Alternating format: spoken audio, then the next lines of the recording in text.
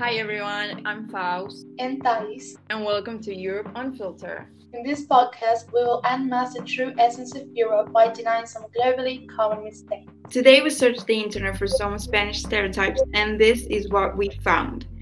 The first one is that they all speak Spanish, which is logical to think about, but they actually have four official languages, which are Castilian, Catalan, Basque, and Galician.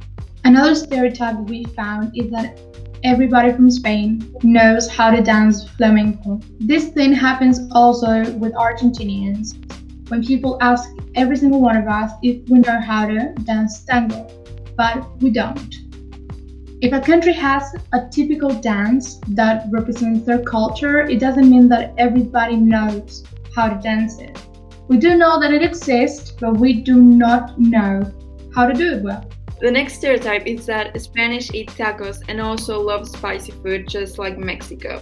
I think this happens with every Hispanic country, that people think that because we speak the same language as Mexico that we eat the same thing, and that's not true.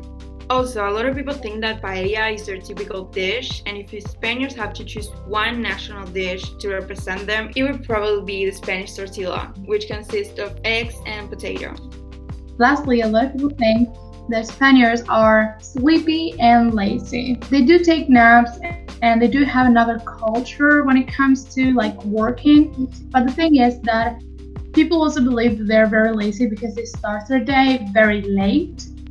But in comparison to other European countries, they end their days very late too.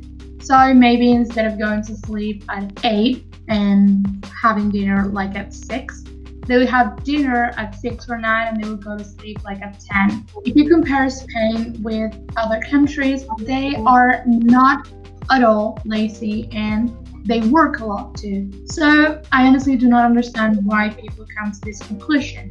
Maybe it's because they take naps, maybe it's because they wake up late, but this is not true, so you should note that down and start thinking otherwise.